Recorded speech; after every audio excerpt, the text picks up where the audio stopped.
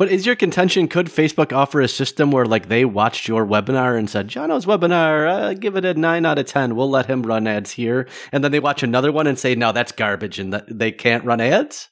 Because is that viable? The answer, I rarely give solid yes-no answers because most things are nuanced. This is not nuanced. Hard no. Absolutely not viable in any way, shape, or form.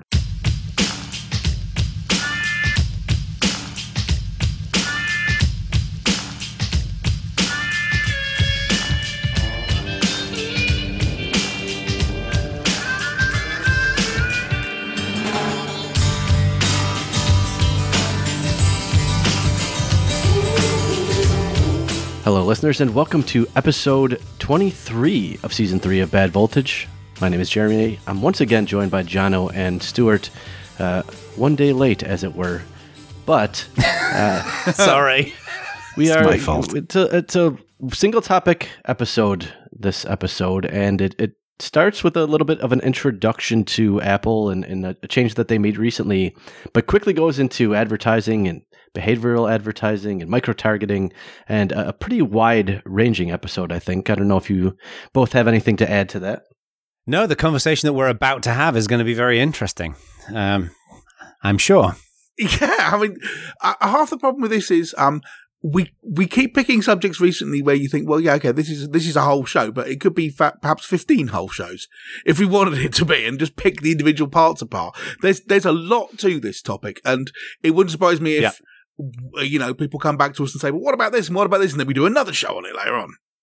Yeah, it's tricky. I'm sure many of you've noticed this, that we because we'll go into this and we'll talk we won't know how long it's going to be, so we'll start talking. We'll record that segment first, and then if we kind of run out of steam after half an hour, then we'll do some news. So there's 6-month-old news in our show notes that we've never got to. There are a couple news items that we will have to remove for sure. It does need a bit of refreshing. What's disappointing is things like the GameStop thing, right? By the time we actually get to it, I'm not going to be able to have Jeremy come in and explain it to me because it'll be old, boring news that no one cares about, which already borderline is, I think. Exactly. Yes. Yeah, that news is like the equivalent of like us reviewing the Amazon Kindles back in the first couple of seasons. So Indiana crusty, Jones ancient archaeology through news. We keep digging back through. It's like, hey, I've got this great new thing. This thing called ICQ has just come out. It's fantastic. Bing will have already replaced Google in Australia by the time we talk about it. Just literally do using the intro. That's cheating. So, lots to get into. Should we do it? We shall. Apple, as we know, are spending a fair amount of their development effort and their publicity effort on privacy and on how they're taking fairly strong steps to protect user privacy in the face of other things. And one of the things that they did as part of iOS 14 is they're blocking what they call the IDFA, which is a unique identifier, which applies to a particular... Now, here's a good thing. Is it a particular person or a particular device? I think it's just a particular device. I think it's device, isn't it? So, so the IDFA, which disappointingly doesn't stand for anything cool, it stands for Identifier for Advertisers, it's a unique identifier for a given mobile device, and the idea behind it is that advertisers could use it to track you around places, right, between different apps, so on and so forth. And Apple have now said, yeah, we're going to allow users to block the ability to do that. Now, the advertising industry are, to put it mildly, unhappy about this concept because they lose the ability to track you. And so there's been quite a lot of pushback about it. Apple's pitch on this is that privacy is a fundamental human right. It's at the core of everything they do. I'm quoting them directly here. And so they say, we're giving you more control over the data you share and more transparency into how it's used. And critically, what they've not removed the identifier for advertisers, but what they're doing is they're giving users the option to say, don't expose it to this particular application. Well, it used to be opt out, and now it's opt in, and opt in with some fairly aggressive wording. Well, so this is the important point. Yes, it has switched from opt out to opt in, and the advertising industry's push for this is that's not fair, because if you give people the choice up front, so if they try and use it, it pops up a little warning for you, and Apple say, okay, do you want to share this information with this application? You get the chance of saying yes or no. The advertising industry's pitch is, if you give people the choice, they'll almost all say no, to which Apple are going, yes, they will almost all say no. You'd almost think that was deliberate. Well, and this is nothing unique to advertising. No. Opt-ins, in any scenario, you get much lower people opting in. Defaults are powerful. But more importantly, I think there's two different kinds of opt-in things. There's opt-in things where people would mostly basically want it anyway, or mostly don't care. And then you've got things where people don't really understand what it is they're giving up, and the very fact that a question is in place makes them aware that they're doing this. So almost everyone opts out. You know? Right. So, that's all fine, whatever. We're not really here to talk about the fact that Apple are doing this. What I think is interesting is this unfair to Facebook? It's not a question you hear Mr. Langris saying very often. This may seem like a kind of contrarian pitch. And to be clear, the intention here is not to have a whole segment talking about Apple versus Facebook and the Apple IDFA. That's kind of Facebook. This is just the framing for the rest of it. Yeah. Just the amuse-bouche, some would say. Some might say that. Probably not me. And not. I'm quite surprised I said it, to be honest. Not you before you moved to America. Some amusing bush. But yeah, so here's the thing. Facebook have made the point that this is going to screw them. And it kind of is. I think the one part of your question, because you asked a very broad, unnuanced question. Part of it is that I think it's unfair in that Apple themselves are not exactly a party to the same opt-out that everyone else is. Putting Facebook aside for a second, Apple treats themselves very slightly differently than they treat the rest of the ecosystem, and to me, that is a little bit unfair. I think the answer to what you were actually asking is very much going to depend on what you think of Facebook's business model in general. So if you think tracking people across the internet is something that should never happen, and if that is a part of your business model, nothing is unfair, basically. And for people on the other side of that coin, I think they'll think it's unfair, if that makes sense. There's a broader question here, isn't there, around is tracking for the purpose of detailed targeting okay? Now, historically, when we've talked about tracking and privacy, of which we've talked about many times over the years on Bad Voltage, we tend to favor protecting privacy. And then the line is like, where do you put that? But one argument here is that if it wasn't for example, Facebook being able to enable people to run ads that are very tightly targeted, you could argue that there are hundreds of thousands of little businesses and larger businesses that have been able to have a business and employ people and make some money. And the way in which they attract an audience is through ads. So there's kind of like two sides of this, isn't there? There is, on one hand, I think we'd all agree that enabling people to run businesses, especially, entrepreneurs who do a little side gig or whatever it might be, or they've got their own little consulting company or something, is good. But on the other hand, you can't just lose sight of privacy. And where is the line? Maybe, but does targeted advertising stuff even actually work? Yes, it does.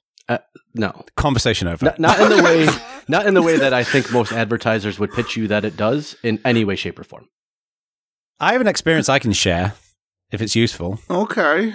Sure, I have some experience and some academic research I'll share after. Yeah. I feel like this is going to be interesting because I too have a statistic. But go, Jono, because it's always you have the floor. It's always good to get the anecdata out there first. So go ahead. This puts me in an awkward position now because now I feel like Anvil about to go on stage before Iron Maiden goes on stage. No, the only anvil here is one that's just about to drop, my friend. But It's about to drop. So I'm going to preface this with the obvious statement of I'm not an expert when it comes to this stuff. But, so as a tiny bit of background, I'm a consultant, but I'm building out like a training side of my business, right? And if you want to sell training courses and things like that, then you need to attract a larger audience of people who can hear about you, kind of come in, and then you can sell them these products. So a common methodology of doing this is advertising. Lots of different advertising networks, Facebook, LinkedIn, YouTube, all the rest of it. I've been doing enormous amounts of research and learning into advertising.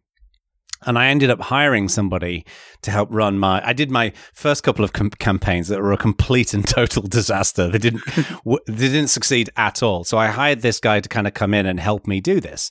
And it's been quite an illuminating process. I've been doing it on Facebook, and what I've been advertising is a webinar, right? And it's all about Ack's favorite subject, content, right? So I feel like I ought to point out at this point that according to you two in previous shows, what that means is it's about literally everything. There's nothing excluded. Could not have been from funnier this. if it was completely fabricated. The fact that this is real is excellent. So essentially, I do this webinar for an hour, and then at the end of my webinar, and I think unlike most webinars, which frankly are a bit shit, I actually think my webinars are pretty decent. Like I have 141 slides of content in there, like go through a lot of material and like give away like templates and cheat sheets and all this kind of stuff, right? So I think it's worth it. And then at the end of it, I do my little pitch for my training course, right? Now, what I've learned throughout this process is that you make this funnel, right? So somebody sees the ad, they click on the ad, they go to the webinar landing page. If it looks interesting to them, they register for the webinar. Then you send them emails. Then they show up to the webinar. Then you do the webinar. Hopefully they stay towards the end. And then if they don't buy it, then you can send them further emails, and then they may buy it in the next couple of days before the offer runs out. That's generally the flow that's happening. What fascinated me about the advertising piece specifically is I knew about this targeting. Like, so you can say, I'm going to target people who, in the realm of content, for example, people who use Infusionsoft, and people who use MailChimp, and people who use HubSpot. And I can target people in certain geographies and only English speakers because the webinar's in English and things like that. And what happens is the idea is that you usually test what's going on first of all. So I was testing headlines and the body copy of the ad. And for example, I made an ad which was just me talking quite professionally to a camera with overlaid graphics and all this kind of stuff. And it didn't work at all. And the Facebook advertising dude was like, grab your phone and record a video with wobbly cam and just share 3 tips about how to do content effectively. And that converted enormously, right? So there's all of these like little techniques that people use. And what's fascinating is that for people who've not done this before, when people start converting into registered attendees, you can create an audience of people that look like them. Not physically, right? They just have the same kinds of attributes. So the more you run advertising, the more... I mean, obviously, these people will be very attractive people. The more Facebook... I'm just thinking, it's like, oh my God, everyone who showed up to my thing looks like Philip Seymour Hoffman. I don't understand it. And that will be... that's an episode of Black Mirror right there. It is be Agent Smith for you. Right, Agent Smith. Kevin Spacey. So anyway, so Facebook learns more about those people because apparently Facebook tracks something like 40 to 50,000 individual variables for each individual account. And then it can come up with that combination of variables and then start referring the right kind of people to your ads. So what I read, and this isn't just the Facebook guy telling me this, but also I read this elsewhere, that once you get over 500 registrations, your cost per lead plummets. It gets much cheaper to attract people. But what's fascinating, and this is, I think, an interesting point in the conversation, is when I was looking at other people who run these ads, because what a lot of people do is called funnel hacking, where you go and look at other people's ads and you see what they do and you replicate the techniques that they use, such as using bright images or certain types of headlines. A lot of the ads I was looking at, which are for like marketing guru type people, are just, I think, unethical. It's like promising these incredible returns on their time and their investment and almost like get rich quick kind of stuff, which is banned on Facebook. But, I refuse to do that. Like, I think my ads look and sound, I think, reasonable. They're not sensational in nature. So I wish that Facebook would reward decent people as opposed to outlandish marketing claims and all that kind of stuff. And it doesn't right now. So that was my experience of Facebook. That horse left the barn a long time ago. So that's true. There's a lot to unpack here. So first of all, for those of you who have not used Facebook audiences, the number of ways that you can target people is astonishing in a way that is terrifying. It's like friends of friends who have a female friend that had a birthday in the last 7 days. It's like the degrees of separation and the things that you can track is... And own a Camaro. Yes, it is. So it used to be so specific that you could literally target an individual human, and there's a bunch of pranks where people did this, and now the audience has to have at least 20 people because it was that hyper specific. So anyways, just to set a little bit of context there. 2, I'm curious in your experience, I get that you're targeting and using a bunch of things that you think will get the folks that you want in this to take your webinar.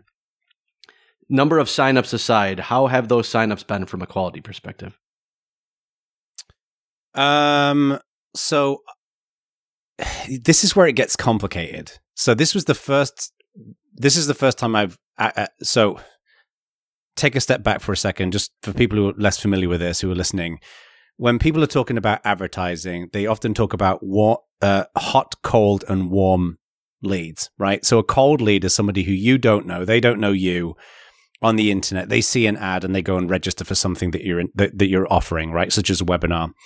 People who know you or have a problem that you can solve, they're warm people, and then people who are just gagging to, they're really interested in what you're doing. They know who you are. They think you're good at what you do. Those are hot leads. This is the first time I've attracted cold traffic, right? Now I had a decent number of people register, about 340 people, something like that. I had about a 30% show up rate, which is a bit lower than I would like. Because generally you want to kind of get closer towards 40% show up rate, but from what I understand for cold traffic, it tends to hover between 30 and 40%. But this is where it gets complicated because there's a reasonable likelihood that the reason why I had fewer people showing up is because I wasn't, for example, reminding them enough via email to come and join. Or doing other, like some people will offer, like if you come to the webinar, you'll get a free gift, we'll send you an ebook if you stay to the end of the webinar. People use things like that to kind of get people to go along. And this is where I think the advertising thing is complicated. It's difficult to tell in terms of attendance, whether that's that they're the wrong kind of people who clicked on the ad or whether it's something else that's going on. So, and this is part. What was the actual rate of people that spent? It's early days because my offer lasts 2 days and I did the webinar yesterday, but right now it's about 5% of people who attended. Well, 5% is not a bad conversion rate. Well, but and 5% I don't not know. Of those that clicked the ad, the 5% is of those that showed up. That's so 5% of 30%. showed up. Oh. Yeah. And the thing is as well that's less good then. I thought 5% is not bad, dude. Right, and okay. I'm objectively shit at sales. Right, so this is the weakest part of my process. Still over 1% now. I mean, that ain't nothing. Right. Well, and this first campaign, like the first 2 weeks of it, was just experimentation. Right, so I actually looked it up. That we ended up running in total 180 ad sets. So those are individual ads, individual groups of ads that went out there where we'd test something for like 2 days. Generally, when you get 1,000 impressions is how much data you need to determine whether a test is right. So that's, testing whether one headline works over another one and different combinations of variables. So I was expecting with this first campaign, there's going to be a lot of waste because you're doing a lot of testing. But A/B testing and targeting are in no way, shape, or form related. They're two different things. No, absolutely. But what I'm saying is that I think in terms of my cost per lead, overall in the campaign, there was a lot of You're saying there's two independent variables there that you're still tweaking, so it's difficult to tease out the one. So there's there was a lot of tweak in this campaign. I think the next time we run it, there'll be a lot of ads or combinations of variables that we won't run because we know that it didn't work. Sure. And then gradually you improve the other elements of it. So It was a little bit disappointing in one way for me because I was expecting more sales, but I understand why that wasn't the case because I think my sales piece isn't there. It's just not good enough. So at least my experience with Facebook ads, and I'm much more on the business to business side and you're a little bit more on the business to consumer side. So that could account for some of the difference, is that the quality of lead is astonishingly low and trends down, not up, even as you tweak. Because I think the first cohort of folks clicking are probably warmer than you realize. And then the longer that ad runs, it's colder and colder. And the numbers seem to reflect that for me. So right. I guess when you say do targeting ads work, there's really two separate conversations. It's do they work? I guess I'm going to break that thinking about it further into three. It's does it work for the publisher, who's showing those ads, whether that be Facebook or someone showing it through Facebook audiences. It's does it work for Facebook? And then it's does it work for you as the person who's putting ads up? I would contend that it very much works for Facebook or people selling ads in general. And I would contend that it works for neither people on the side. I don't think it works for publishers. And there's pretty good data to back that up that I'll get into a second. And I don't think it works for you as well as you think it does. I think you targeting niche audiences would roughly be the same. Partially, and I'm not saying targeting advertising doesn't work at all, but I think the rake that they take for that compensates almost fully for the value add that they're giving. So, I suspect Jeremy's going to quote the same statistic that I am. Does it have the number 4 in it? Not the headline number. Yes. You're talking about right. Veronica Murata and Alessandro Augustis. The Minnesota and Carnegie Mellon University study. Yeah. I'll fill that in and then, Jeremy, you can explain it in more detail if you like. But to quote this thing here, researchers at the University of Minnesota, University of California, and Carnegie Mellon University suggest publishers only get about 4% more revenue for an ad impression that has a cookie enabled than for one that doesn't. And then they go on to say much of the premium that you get is likely to be eaten up by the so-called ad tech tax, the middlemen's fees that eat up 60 cents of every dollar spent on programmatic ads. And this, Jono, while you were describing this, I thought, well, what you're describing sounds pretty compelling to me. You know, you're identifying particular niches that you think would listen. You're able to advertise to them directly. You're getting a reasonable amount of sign-ups and so on, and that seems good, right? And I don't quite understand how that squares with the idea that, I mean, what they're pitching is that ad targeting doesn't work at all. It's not that you're doing bad ad targeting. They're saying if you do ad targeting, you get 4% more than you would do if you just didn't do anything. They're talking about the other side of the equation. They're not talking about Jono in this case. They're talking about if non-Facebook sites were to show Jono's ad, they get 4% more revenue, which equates to 0.00008 cents per click is what it adds to the ecosystem on the publisher side. And on the publisher side, to back that up, because of GDPR and some other things, in 2019, the New York Times completely stopped running any kind of behavioral ads in all of Europe, which I'll consider statistically large enough to be significant, and the revenue was impacted 0% for all of Europe. And this is what I find to back that up. This is what I find fascinating, because, John, as you say, that sounds like a very compelling story that you're telling there. It does sound very convincing. But equally, if you look at this big picture, people are saying, just don't do ad targeting at all. I mean, it's not even No, you shouldn't do no targeting. I don't think you should do behavioral targeting to this level. So I think in Jono's case, targeting to people that liked things that he think are in the niche that he's training for would be some amount of targeting. But my point is not that those results would not be slightly worse, because they would be worse. My point is he would pay less for them, because basically what I'm saying is Facebook is eating up the gains. He's not getting better results because he's paying more for better results, which in the end will trend the same in the end for him. You know, one thing I'm curious about here, and just to be very clear, I'm not suggesting for a moment that this even works. I just don't know. This is my first foray into it, so this may not work. Just advertising in general, but I do wonder what how this varies depending on what you're selling. So I was thinking about this the other day. So to use my example, right? The package that I was offering in my webinar is $345, and it's got like the course, but it's got loads and loads of bonuses, like, you know, hands-on mentoring and all kinds of stuff. And I think it's a good package, and I think it's good value for an investment in that. And you can pay it in like 3 installments, so $115, whatever. But therefore, because it's a higher ticket item, it's not massively, it's not like a $2,000 thing. But I think that if someone's a cold traffic person coming to a webinar, they're probably going to be fairly unlikely, unless they're flush with cash, and this is exactly what they want, to spend $345 on something in a webinar. Like, it's something that I've never done, for example. But if you're selling something that's $20, then maybe they'll be much more open to the idea of that. But then if you're selling something that's $20, you can't be spending $1 per lead to acquire. You can't. Yeah, and you've exactly. So I wonder.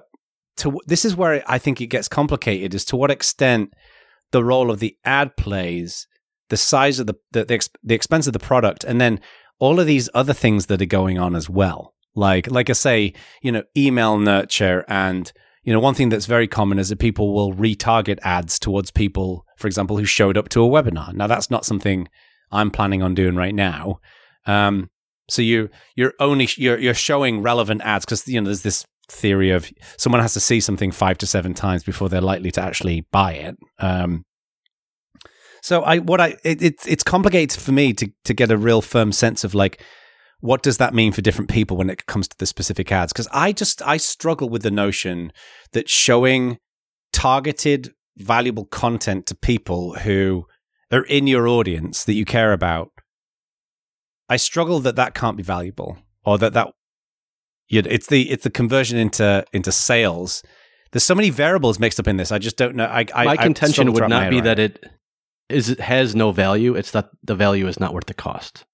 I think before this conversation, we've tended to cover this. I've certainly tended to cover this from the value to you is not worth the cost to society of having everyone's data collected. But Jeremy's pitch is the value to you is not worth the cost to you, which is a much more compelling. So more argument. The second one, but I think, or I'm sorry, more the first one, but also the second one. And I think that it's not that it isn't creating value, because Google and Facebook are making unbelievable amounts of money on this, but I think they're the main beneficiaries. But the thing about it's the part of this from like a sociology perspective that fascinates me is the story is compelling.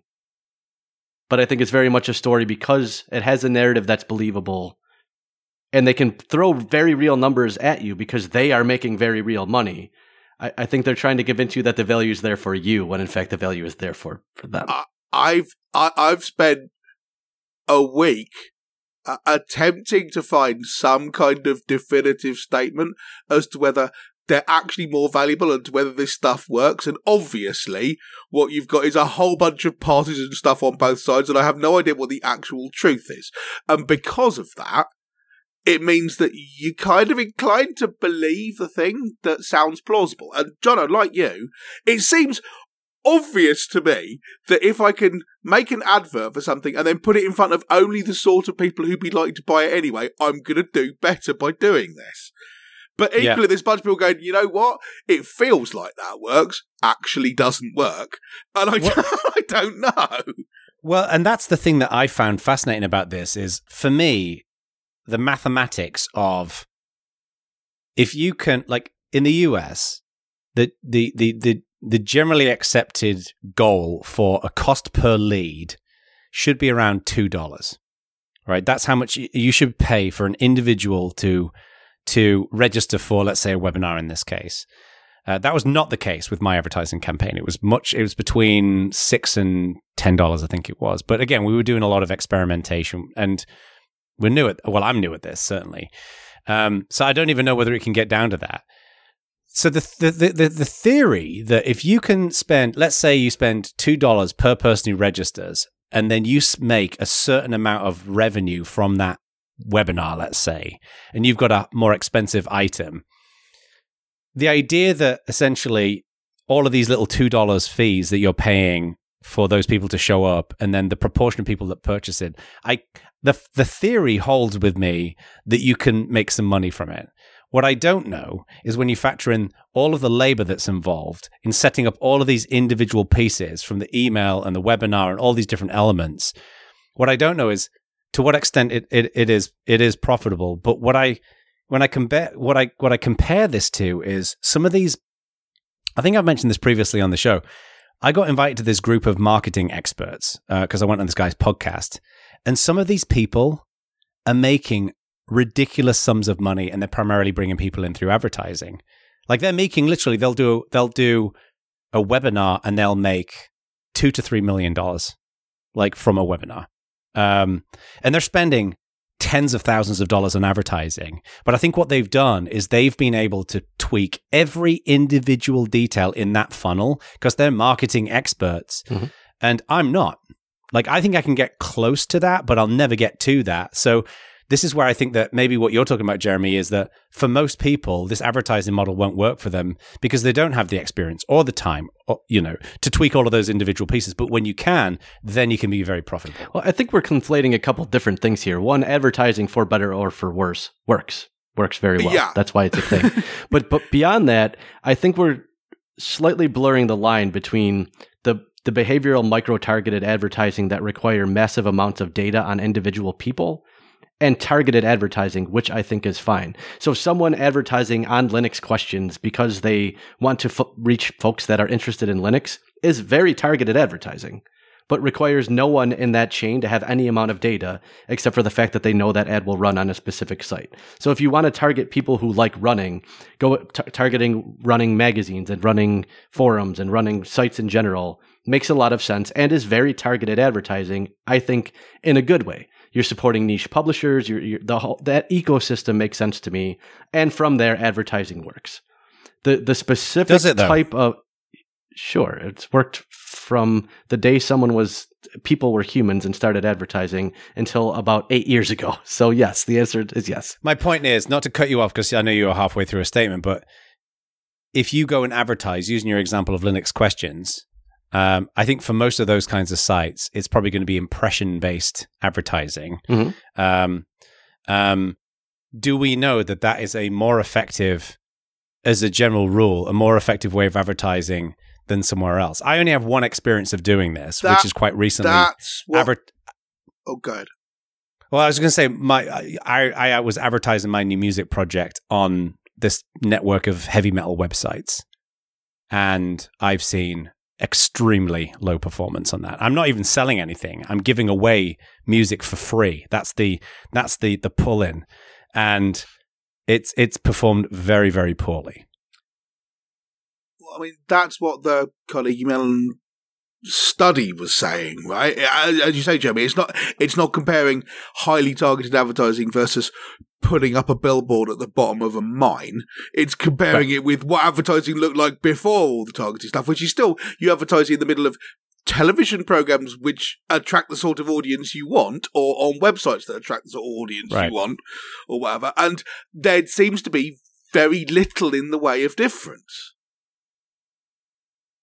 Yeah, but I think we're painting with such broad brushes here, right? Because even if we just look at Facebook advertising, as we've already talked about,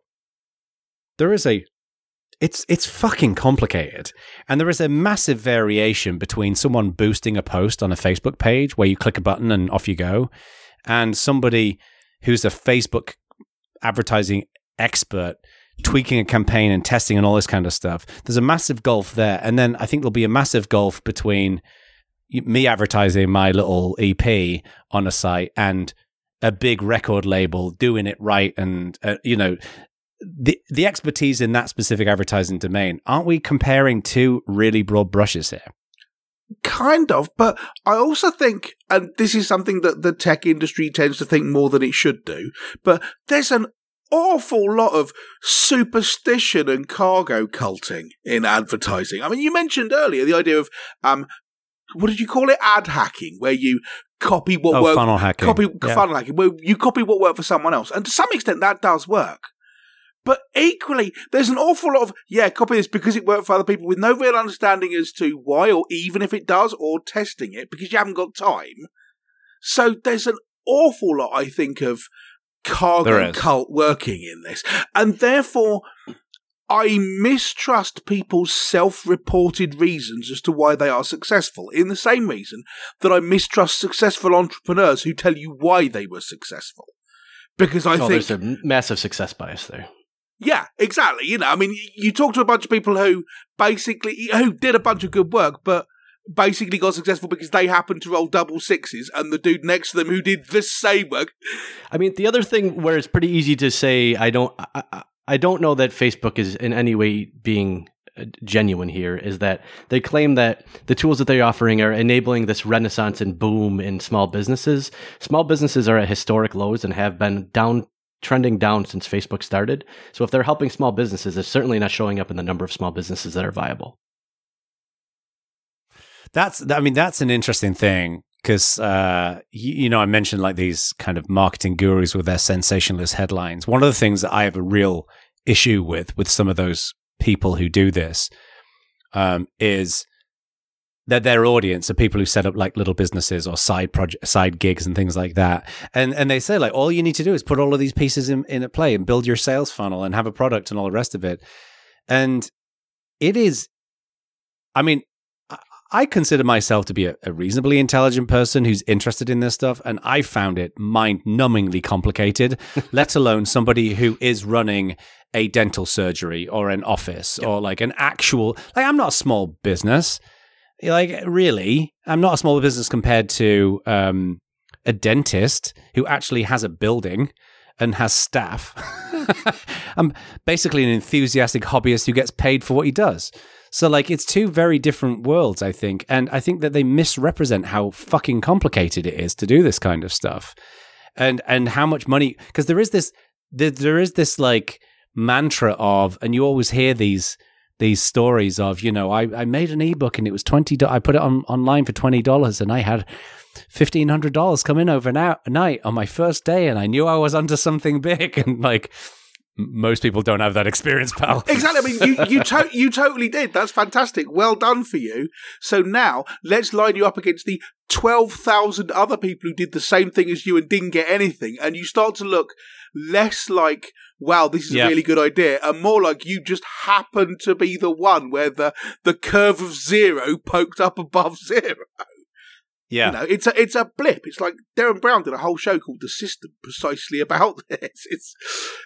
One question I do have, and I mentioned this briefly earlier on, and we talked about this a little bit in our prep show for this, is do you think that it's viable for, and notice how I say viable, not whether it's likely, for Facebook... Caveat accepted. For Facebook to have some kind of, for want of a better word, and this is such an overloaded term, an ethics consideration for ads, right? So for example, if somebody puts up an ad and it's not sensational, it's targeted to people who are genuinely interested in it. They're not using cheap hacky techniques to kind of get around that. It genuinely delivers on what people are asking. So let's say a webinar where you actually deliver really good content, really, like I think the webinar that I did, for example, I think it genuinely was just useful to the audience. And the audience liked it. Picking an example at random. Picking an example at random. But I've been to countless webinars where it's a 1 hour long sales pitch. It's like a timeshare sales pitch. And I think they're fucking horrible. But I think it would be amazing if Facebook would prioritize, like we all know that whatever you incentivize, you get that happening. If Facebook were to prioritize ads that are based upon high quality and just some means of being able to have them get prime placement, because the challenge with Facebook advertising is it's basically an auction, right? There's a certain number of people, there's a series of automatic auctions that are going on, and you can be easily outbid. Especially if someone's piling lots and lots of money into the auction. But is your contention, could Facebook offer a system where like they watched your webinar and said, Jono's webinar, give it a 9 out of 10. We'll let him run ads here. Well, and then they watch another one and say, no, that's garbage and that they can't run ads? Because is that viable? The answer, I rarely give solid yes-no answers because most things are nuanced. This is not nuanced. Hard no. Absolutely not viable in any way, shape, I'm not suggesting that. No. And to be clear, I mean, I'm not sure, this may not apply in the United States of America, but everywhere else, if you put out an ad which is actively misleading and tells lies, you'll get a kicking for it. I'm not talking about actively misleading. If you're not talking about actively misleading, then I'm with Jeremy. Hard no, because then it's a matter of discussion, right? No, let me give you an example. Let me give you a simple example. If I think your webinar's actually bobbins and didn't help my job at all, can I get Facebook to pull it because you were misrepresenting it? No, what I mean is, let's say, just as a simple example. No, that was a real question. Can I do that? I mean, I've got the email form open right now. I don't know, and I hope not for me. No, I'm assuming I cannot, but please explain. Let's say for the sake of a simple example that, I mean, it's completely non-viable that Facebook are going to watch your webinar and make a determination based upon that. Yeah. But let's say you could opt in as an advertiser and say, okay, well, I'm advertising a webinar, and then I can connect my Facebook pixel to my webinar platform. And let's say I get 70% of people who showed up to the webinar stayed for, 50 minutes of the 60 minutes. I would say that metric tells me that it's probably reasonably decent and people are actually sticking around for it. And be able to reflect that back to the ad. So then that ad, if it's run again, because people reuse ads because they get all the likes and everything on them, could get slightly higher placement than somebody whose webinar people only stuck around for 30% of the time or 40% of the time. That's the kind of thing I'm talking about. So you're saying as part of the bidding process, could they automate some kind of quality that would have a multiplier that would slightly impact pricing? I can't for the life of me see how you could do this without being gamed to hell and back. There's no way of having an objective measure of quality, which is what you need here. But even if it's objective, it will get gamed. You look at Amazon reviews, right? For a lot of, especially somewhat inexpensive products, there are companies that pay people to buy the product so that it is a verified purchase and will not only buy it for them, but then give them extra money to give it a 5-star review. Yeah. And there's no way that's, objective by some definitions of objective, and that a person did the thing. It's not an objective, but it's not actual review, right? and leaving that aside, how do you screen for that? The BBC reported yesterday that people are selling fake Amazon reviews in bulk. Online, there's 10 different websites selling fake reviews from £5 a piece, right? And that is obviously put in the show notes. Should we do a show about this? In fact, I think it's interesting. I think that'd be an interesting show to talk about fake reviews, because I've noticed something similar with playlists on Spotify as well. But that to me, I think is the point. That's actively against the rules, and they're having difficulty stopping people doing it. Let alone people going, yes, this is quality. And then someone saying, but I don't think it is quality, and then you argue about it. But I do think that what is so interesting about all of this marketing stuff is, as opposed to brand marketing where you put up a billboard and you can't really tell how well it's performing, with exceptions. Like if you've got a billboard for McDonald's in an area and you've got a McDonald's 2 miles away, then you can maybe make a reasonable assertion that people are going there. But with all this digital marketing stuff, you can track every element of these funnels, which I think is what's so powerful, because people can tweak them. And it seems like an interesting conversation here is there a way of actually somehow measuring the impact of the thing that you're selling, right? Of the thing that you're advertising. And of course it can be gamed, and there need to be protections in place. But I feel like we need to get away from some of these advertisers who are promising some sensational elements, and the advertisers will never volunteer that information. They will always talk about the one person who sold the $1,500 of ebooks in their first day, as opposed to the 12,000 who didn't. But I wonder if there is a way in which they can opt into something kind of similar to Trustpilot. Like Trustpilot is a way of giving people social proof and confidence that something's legit. And people opt into it because they feel like that helps. And I'm sure that's game to hell and back as well. But it just seems like this is an interesting area of conversation. I don't know. Yeah, I mean, a related thing, I think. Tom Scott, relatively famous YouTube bod, put out a video. Who is it? I never heard of him. What does he do? He's a YouTuber. That's like literally his job.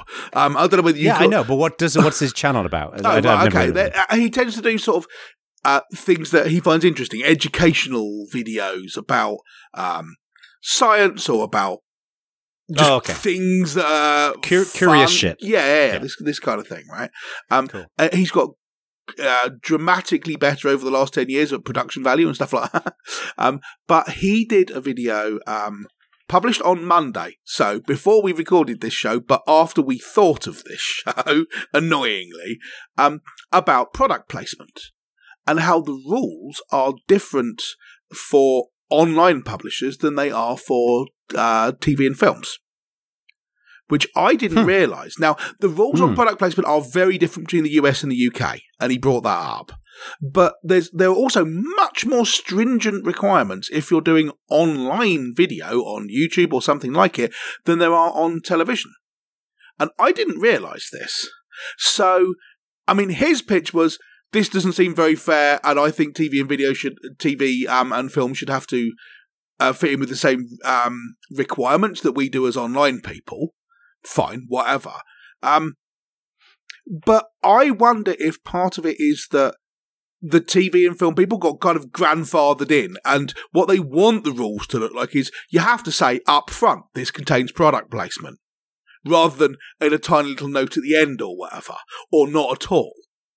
And so this idea of let's define a new set of rules from now on might not be a bad thing to apply to this. I agree with you, Jono, that maybe we should try and do something, even if it's going to be gamed. I mean, take your example of the number of people who stayed for over 75% of your webinar. Now, I say to you, okay, if 50% of people stay till the end of your webinar, you'll get a bunch of money off of ads or something else cool happens to you. How would you structure your webinar to increase the chances of that happening? I bet you could think of 15 different ways without even trying very hard. That's gaming it, and you'll do that. Not because you're some kind of malicious, evil, moustache-twirling person out to destroy society, but because, hey, here's the thing I can do. So this is exactly what you said about you get what you incentivize. And so that incentivizes people gaming the metrics. But I think the key is you want it to be gamed in the right way, because people using webinars as an example, which is a common thing that people are advertising, at least in the digital world, you want to get people to stay to the end of the session, because usually it's at the end of the session where people are selling whatever they're selling, or they want people to, like, there's a conclusion to this to the webinar there. But I think his point was if that amplified the ad placement, people would just have bots that stayed to the end of the webinar. Or they'd pay people to stay to the end of the webinar or whatever. Yeah. Or the link they give you to join the webinar joins it at 59 minutes and 40 seconds or something, you know? And that wouldn't, and there'd need to naturally be measures in place to prevent against this. I think the other thing, getting back to product placement, is intent, where if there's a 30-minute show and they happen to have a Pepsi in the corner is one thing. If your whole Instagram post is about selling a thing, and you don't mention that you're being paid to push that as though it were your own opinion. Yes. Yeah. Well, this is kind of, this is another potential segment for a show, but this is where I'm very interested in the ethics of all of this. Like I say, since I've been reading about all this digital marketing stuff, reading some of these people and what they're doing, their techniques clearly work, right? And there's a reason why their techniques work, but often the techniques are applied in a way that I consider to be unethical. And it seems like there isn't a framework or a taxonomy or something that systematizes the ethics of this stuff. It's left to the intuition. I was talking to this guy once, right?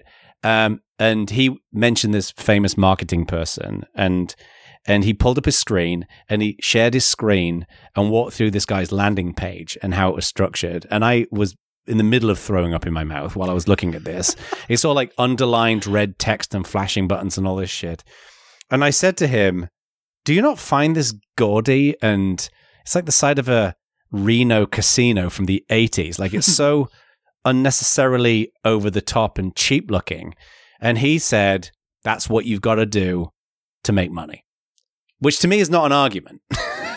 Like, that's not a response. Unless you're living on the streets and desperate times call for desperate measures, there's always a better way of doing things. Bear with me here, right? This is, I think it might be a more purist view that I'm actually prepared to defend, but it was kind of a thought I had, and I'd be interested to hear your response to it. So, take your example of being told, don't do some kind of high production value video with loads, just hold up your phone and talk into it, because that's more authentic, right? But that's not actually more authentic. You didn't decide to do that authentically. You did it because it gets more clicks and more people to pay attention to it. It's sort of performative authenticity. Yeah. Right? Which is almost by definition not actually authentic, right?